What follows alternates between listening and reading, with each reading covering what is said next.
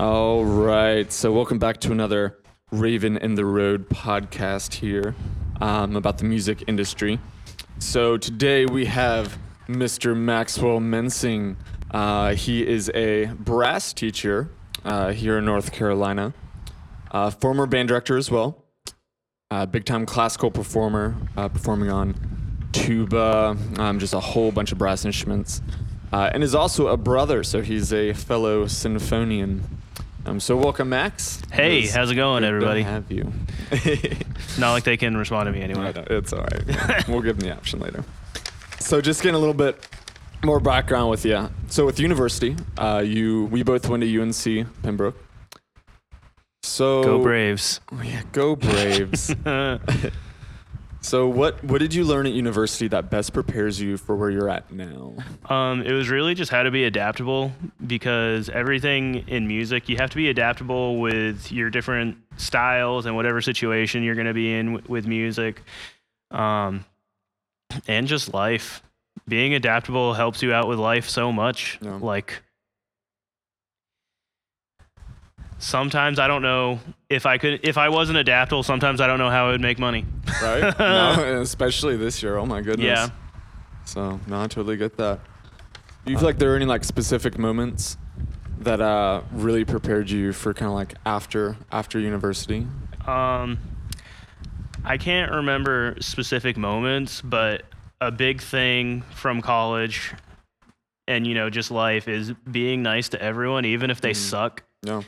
Because sometimes you're going to need a favor, sometimes you're going to need help. Yeah. And if you're not nice to everyone, like in the music ed program at Pembroke, they said be nice to literally everyone, like even the janitor, especially the janitor, because like when I was a band director, the janitors helped me out so much, like with setting up for concerts and unlocking doors,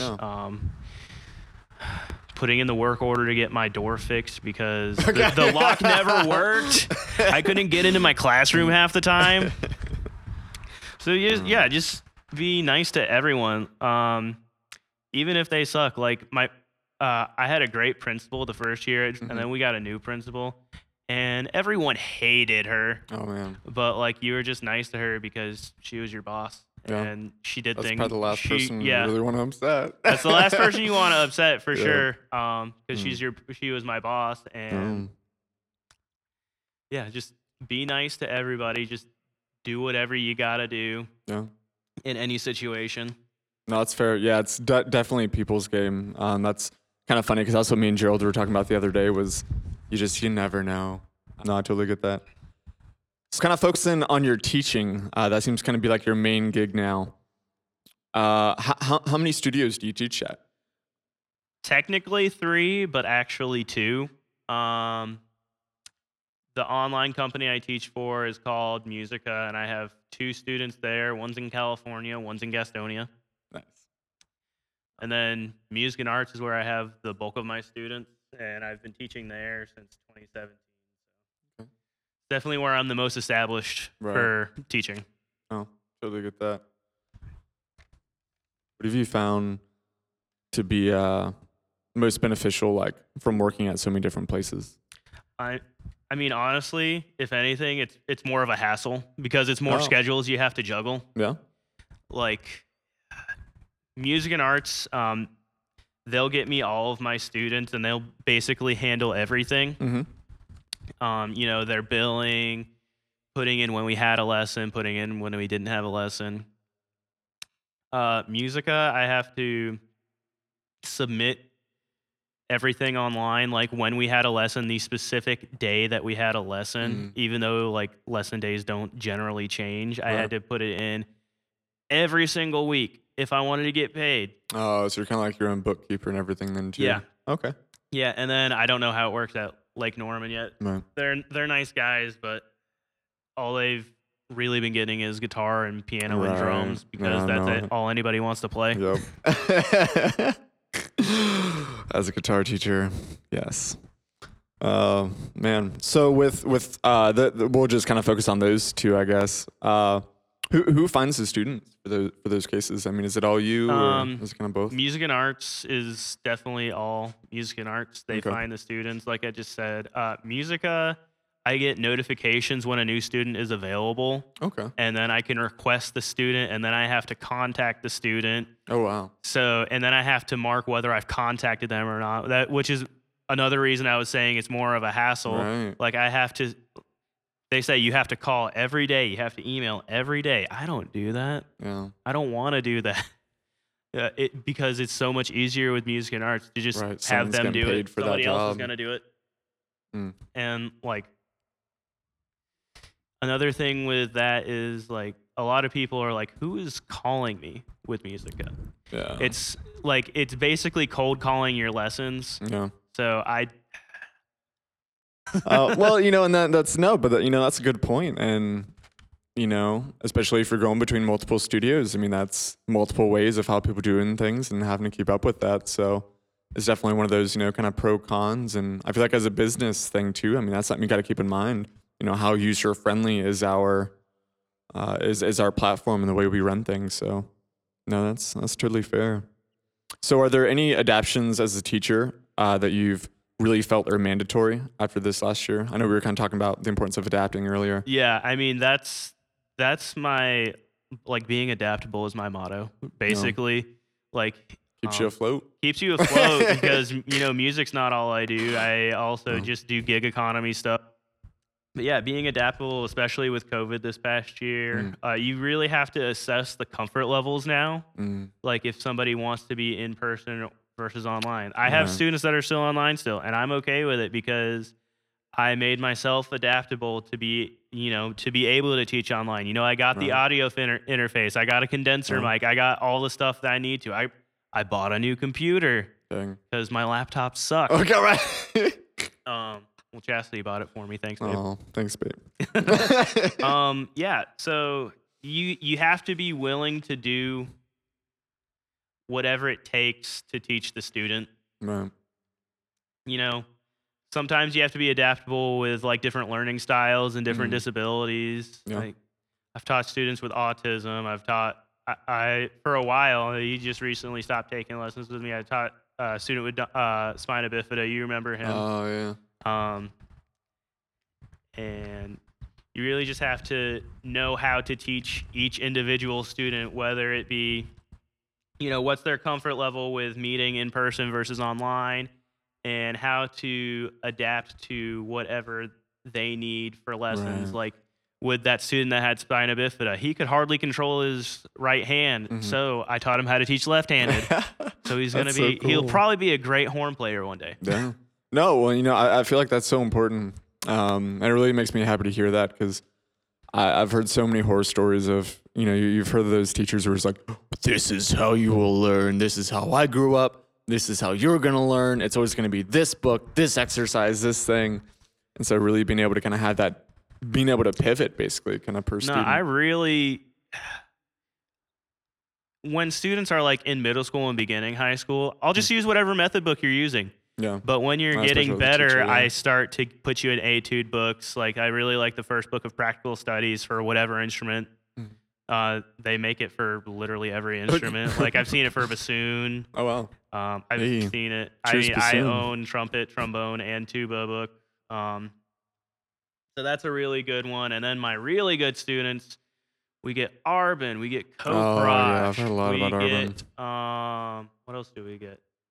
Roshu. Roshu is a big one, especially since I teach more trombones and euphoniums than I do tuba. Mm-hmm. Roshu is a very big one that I teach Okay. from. Man. So aside from teaching, and I know COVID has kind of shut a lot of this down, so we'll just kind of go back to the time before. What were some of those like varying groups that you've performed with? I've played in a Civil War band. I did that in college. I was a part Just of an average Tuesday. I was a part of the Fayetteville 13th Confederate Regiment or something. Okay. I did it for 2 years in a row. I was playing baritone, and we were going down to Alusty, Florida. Oh wow. It's near Jacksonville, I think. but it would always be like the weekend before or the weekend after Valentine's Day because that's when the Battle of Valesti was. So played baritone. It was really good because it was a chance to, connect with older guys who will get you gigs. Yeah. I got that gig because I know Austin. And then his cousin is Stuart. And that's how I got that. I went down there with Austin, Stewart, Al Strickland, a bunch of old guys. Yeah, a handful of brothers. Yeah. Then that was a really fun gig. Hardly made any money on it because it was $100, but I didn't have to drive. I didn't have to pay for the hotel. Free trip. But put that on the paid for CV. all my food. Absolutely. Played in the Charlotte concert band. I'm not really doing that currently just because my schedule has not allowed me to lately. Mike Heroin's gig that I have coming up, Blitzen's Brass. So cool. I'm just kind of not doing that. I paid my dues for the ensemble, but well, I'll go back in January. How did you get into? So for those of y'all that aren't local, so Carowinds is like this. It's this local like theme park here in Charlotte, and they usually do these events like Six Flags or whatever for like Halloween, Christmas, all this kind of stuff. So how did you get into that? So I got that because of somebody I know. Okay. And that's really goes back to being nice to everybody. Right. You mean this works? Actually, I developed that relationship because I bought a mouthpiece. Oh wow. My plastic mouthpiece. Yeah. The brand is called Brand. The brand is Brand. Yeah. The plastic mouthpiece with rifling in the shank they call it like Turbo Flow technology. Ooh. And then it's got a booster on it to help focus the tone. I really like it on sousaphone, but because of that, I was able to network with a guy named Bubba Gaffney, who's an awesome sousaphone player up north. He does stuff in New York, New Jersey, Connecticut, that area, everywhere where there's actually public transit that can get you to other states. Must be nice. But yeah, he reached out to me a few weeks, I guess it was a month ago now, because he couldn't do the gig. He was going to come down here and do the gig, right? But he plays in several brass bands. Mm-hmm. He had a very well-paying New Year's Eve gig that he didn't want to give up. Yep. So because I was local, he was like, "Hey, do you want this gig?" I was like, "Sure." Oh, wow. And then I reached out to the guy. I gave him an audition video, which was just playing some stuff. I played C tuba and I played sousaphone, so I played some etudes, and then I just played. Booyo. I did play Booyo. I played I Want You Back. I played Warriors. Nice. And of course, I had to compress it down so hard just to be able to send it. He was like, "Yeah, sounds good." Right. And that's how I got that. That's so cool. Okay, man. Well, one of the days it said music, and it was on the schedule. It's 1 p.m. to 10 p.m. and I'm like, I'm glad this pays well. Right. For real, bro. Please tell me food is included. I have no idea. I hope it is. I'm sure it is. It's Carowinds. Man, so I love that. Yeah. So even going into how we were talking about being adaptive and how we teach all those things. I mean, it even kind of gets into the music you learn too. From classical Civil War stuff, like brass Civil band, War stuff, British brass band, and then New Orleans style brass band that I've done. And we had our band for a while, Delia Few. That's really my playing in that group is really kind of how Bubba really knows me after I bought the mouthpiece. So that's and just being local, and that's another reason I got it.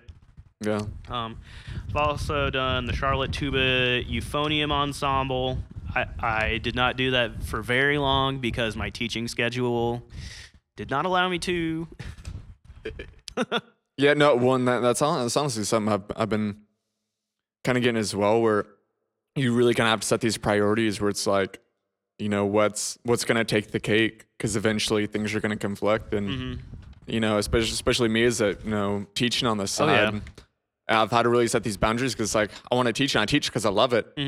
But then we get offered sometimes these gigs where it's like earlier and, you know, you can get paid considerably more in a gig, but it's like, you know, do I choose between the money or, you know, so it's.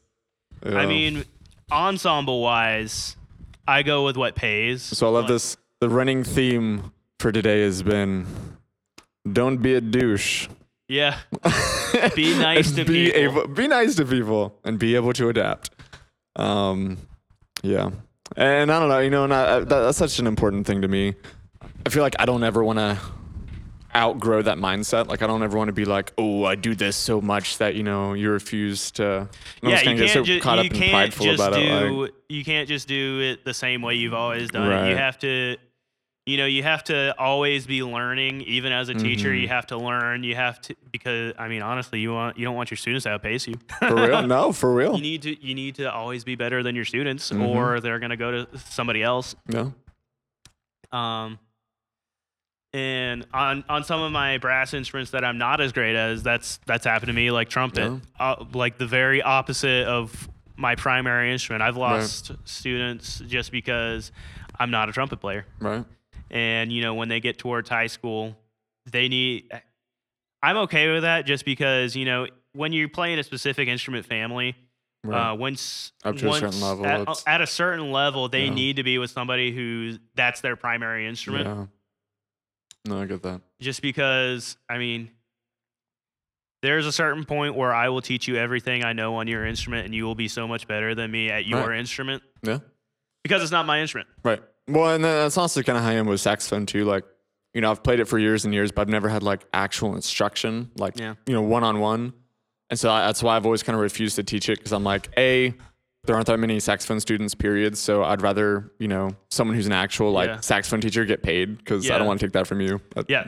Somebody at the store texted me yesterday. I have no idea who it was. They asked me if I could teach saxophone yesterday, and I was like, I don't teach saxophone. Yeah. Because so many people think it's a brass instrument because it's made out of brass.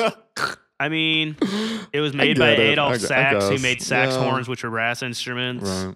But it's a woodwind instrument. Yeah. Yes. Max, thank you again for having us here. You know, I really appreciate it. And once again, just kind of seeing this running theme of like, you don't just stop at one thing. So whether it's teaching, performing, always networking, and just how this is always kind of like a people's game. And even in those things you do, there's so much variety in all those things, which I feel like is just so crucial to kind of keep going. So really, really cool to see and just hear from you. I feel like it's just like further kind of confirmation with that of like, this is the way. Yeah. I mean, music is definitely the way. Yes, absolutely. You know the way. All right. Well, that wraps this up for us here today. Thank you again for being here. Yeah. Thanks for having me, Nick. Absolutely.